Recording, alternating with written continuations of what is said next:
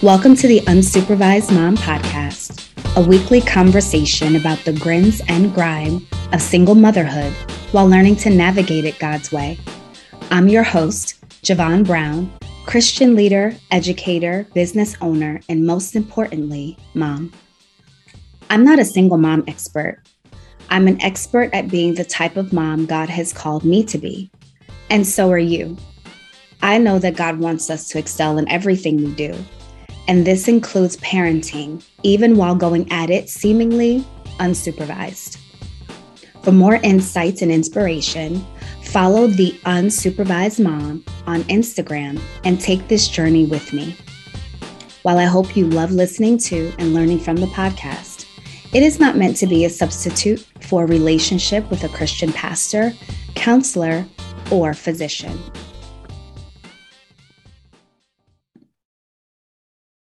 We live in a bustling city.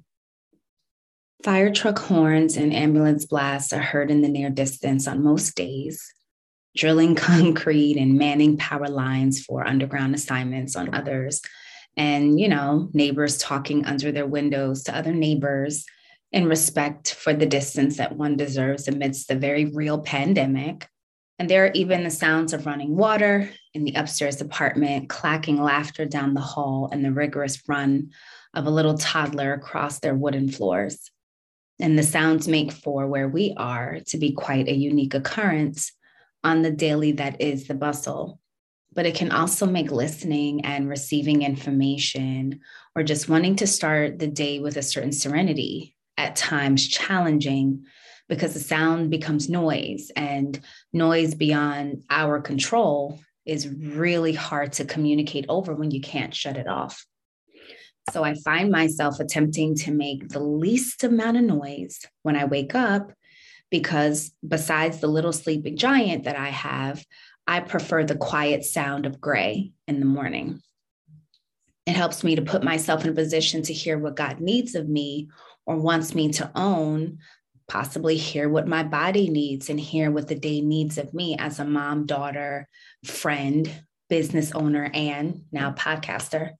It's also charismatic sounding, but the truth is that with a bunch of ransacking noise and doings, the day begins if it does not include a routine that helps to ground myself as a chock full of hectic tasks, even in the smallest of commitments. I have found ways to enjoy setting up my morning with what does not interfere with my ability to hear, think straight, or worry. I try my best to teach my daughter the same lesson. She wakes up full of bursting energy and rams down what I call a sunrise list. It's all the things she wants to do during her day, communicated at the very beginning of her day. So she hasn't brushed her teeth, she hasn't washed her face. And let's consider a Saturday when getting ready for school is not a priority obligation. She comes straight into my room, ready for snuggles and hugs and kisses. And yes, I do return them, but I also urge her to give her body and mind what they need to start the day successfully. She also knows that she is not allowed to do anything recreational or commit any attention to technology in any form until she has first given some time to God in the most kid-friendly way. So whether that is reading her scriptures or watching a video of a Bible story, doing Bible trivia on her iPad, or just other Bible-facing activities that are kid-related, and giving her body fuel, getting that water, getting that piece of fruit, possibly getting a bowl of cereal. But it's the idea that she needs to create a priority in giving herself what it needs for that day.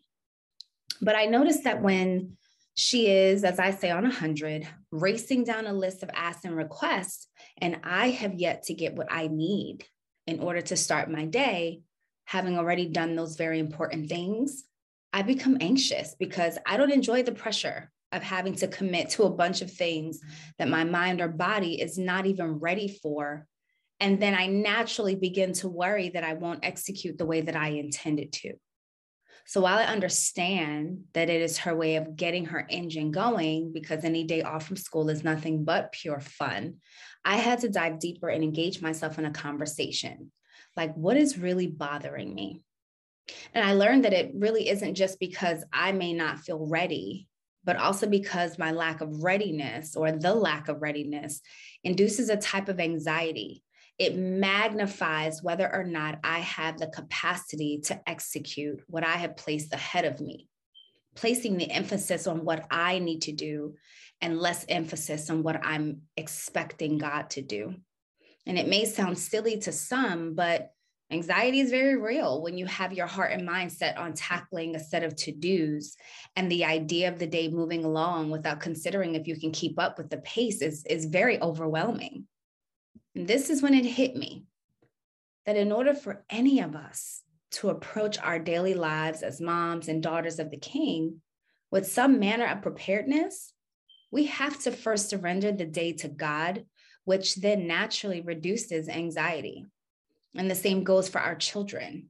If we do not model for them how to approach every day by placing God at the head of their day, then we are not modeling the importance of prioritizing God.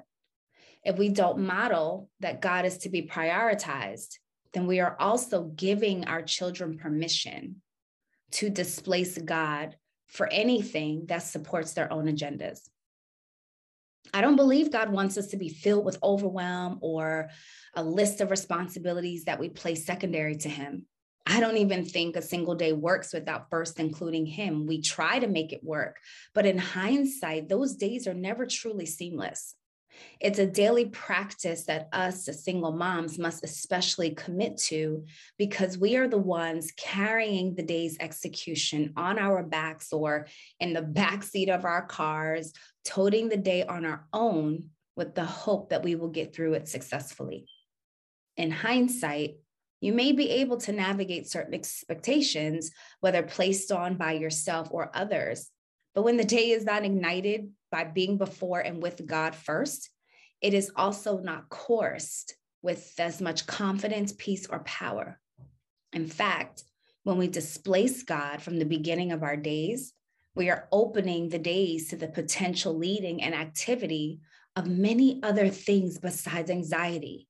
That could be busyness, overproduction, underproduction, unrest, stress, poor communication, certainly poor judgment, or quite possibly a lack of patience, all of which have a way of debilitating or redirecting our movement. The Bible teaches us that each day literally has enough trouble of its own, and we are to seek God's kingdom and righteousness first so that additions can be placed upon us.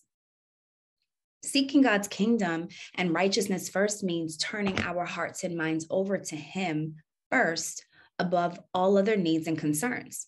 That doesn't mean that we are struck to the fiery pits of hell if we have to wake up and handle an emergency or pop up with the realization that we forgot to do something the day before. But it does mean that even in these moments, God deserves our attention first, not our children, not our inboxes or our emails or our posting of content. And we have to really begin taking seriously the command to commit to this, because it comes with us receiving everything we need for the day. If there are any days where you felt a little fumbly, inconsistent, or maybe in a fog or completely off your game, ask yourself if you started your day with the Father. The interesting piece about starting our days with God is that we are communicating to God and to our children who witness the example that we refuse to allow anything else to take up space at the onset of our days and trust Him with literally everything. So we're trusting God with the presentation for the 10 a.m. meeting. We're trusting God with the first real recording, the negotiation meeting. We're also trusting God with the bubble of ideas for organizing and decluttering that cabinet that we've refused to touch for months. We're trusting God with our grocery list, the new client requests, or even the sought after peace and quiet. We are literally communicating to God that we trust Him with everything. The more we invite God to us and our days, the closer His kingdom comes to us and our children.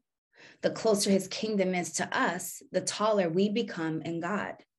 And the taller that we are in God, the more we are able to withstand the wiles of the enemy when he does present against our days, against our minds, our plans, and our children. There is multiplicity of time and peace when God is placed first. There is exponential growth in our thinking capacities when God is first. There is a different type of joy when God is first, and in such a simple decision, there are divine results. So here are some practical ways to place God first in your bustling day. Number one, set an alarm about 30 minutes to an hour before you have to give your child or children and your day overall any type of attention. And name the alarm what you need to be reminded of upon it sounding. So I actually have an alarm labeled, "Thank you, Father. What do you need from me today?" It's that constant reminder every morning that I wake up that is in fact a conversation I get to begin having with God. Here's another practical way. Place your phone away from your bedside and instead keep your Bible and your prayer journal, devotional, or notebook within reach so that it may be your learned go-to. It becomes your new habit upon the very start of your day. Another way is to pray upon waking up. And while preparing yourself for the day throughout your morning, you are literally in extending yourself in prayer to God, committing to not touching your technology, your phone, your laptop until you have met with God himself. Also consider listening to a worship playlist, sermon, or Christian radio station while getting ready. Worship has a way of inducing the spirit and the essence of God in the atmosphere and setting a precedence and an expectation that everything that is going to happen in your day has to respond to the atmosphere that is set. And one last recommendation, just be still. Just be still along with the morning and express gratitude. Something as simple as expressing a thank you or a sincere gratefulness for some area of your life that God has been very clear on, some area of your life that God has, in fact, been showing you that you're growing in. That is a perfect opportunity to invite God into your day. And God makes it easy to receive everything our hearts require and everything our days need by asking us to keep him first. He does not desire to withhold any good thing from us. And in order to become a recipient of all of his good things and actually remain in close proximity to him over the bustling atmosphere and the to-dos and the sunrise list, we have to position ourselves to be with him first. That's it for this week, but that's not all. If you have some ideas about what you'd like to see featured on the podcast, let me know. I have some sweet plans, but your input is welcome. Feel free to send an email to hello@theunsupervisedmom.com. Don't forget to connect with me on Instagram @theunsupervisedmom, where this important conversation is in full color. The official hashtag for the podcast is #unsupervisedmomlife. I'm your host, Javon Brown, and I'd love for you to subscribe and tell your single mom friends to do the same. Go on over to Apple Podcasts and Spotify to download the show and catch the weekly episodes. I'm looking forward to our next conversation. And remember, Mama, you are she, seen, heard, and enough. I love you, and most importantly, Jesus loves you. Later, y'all.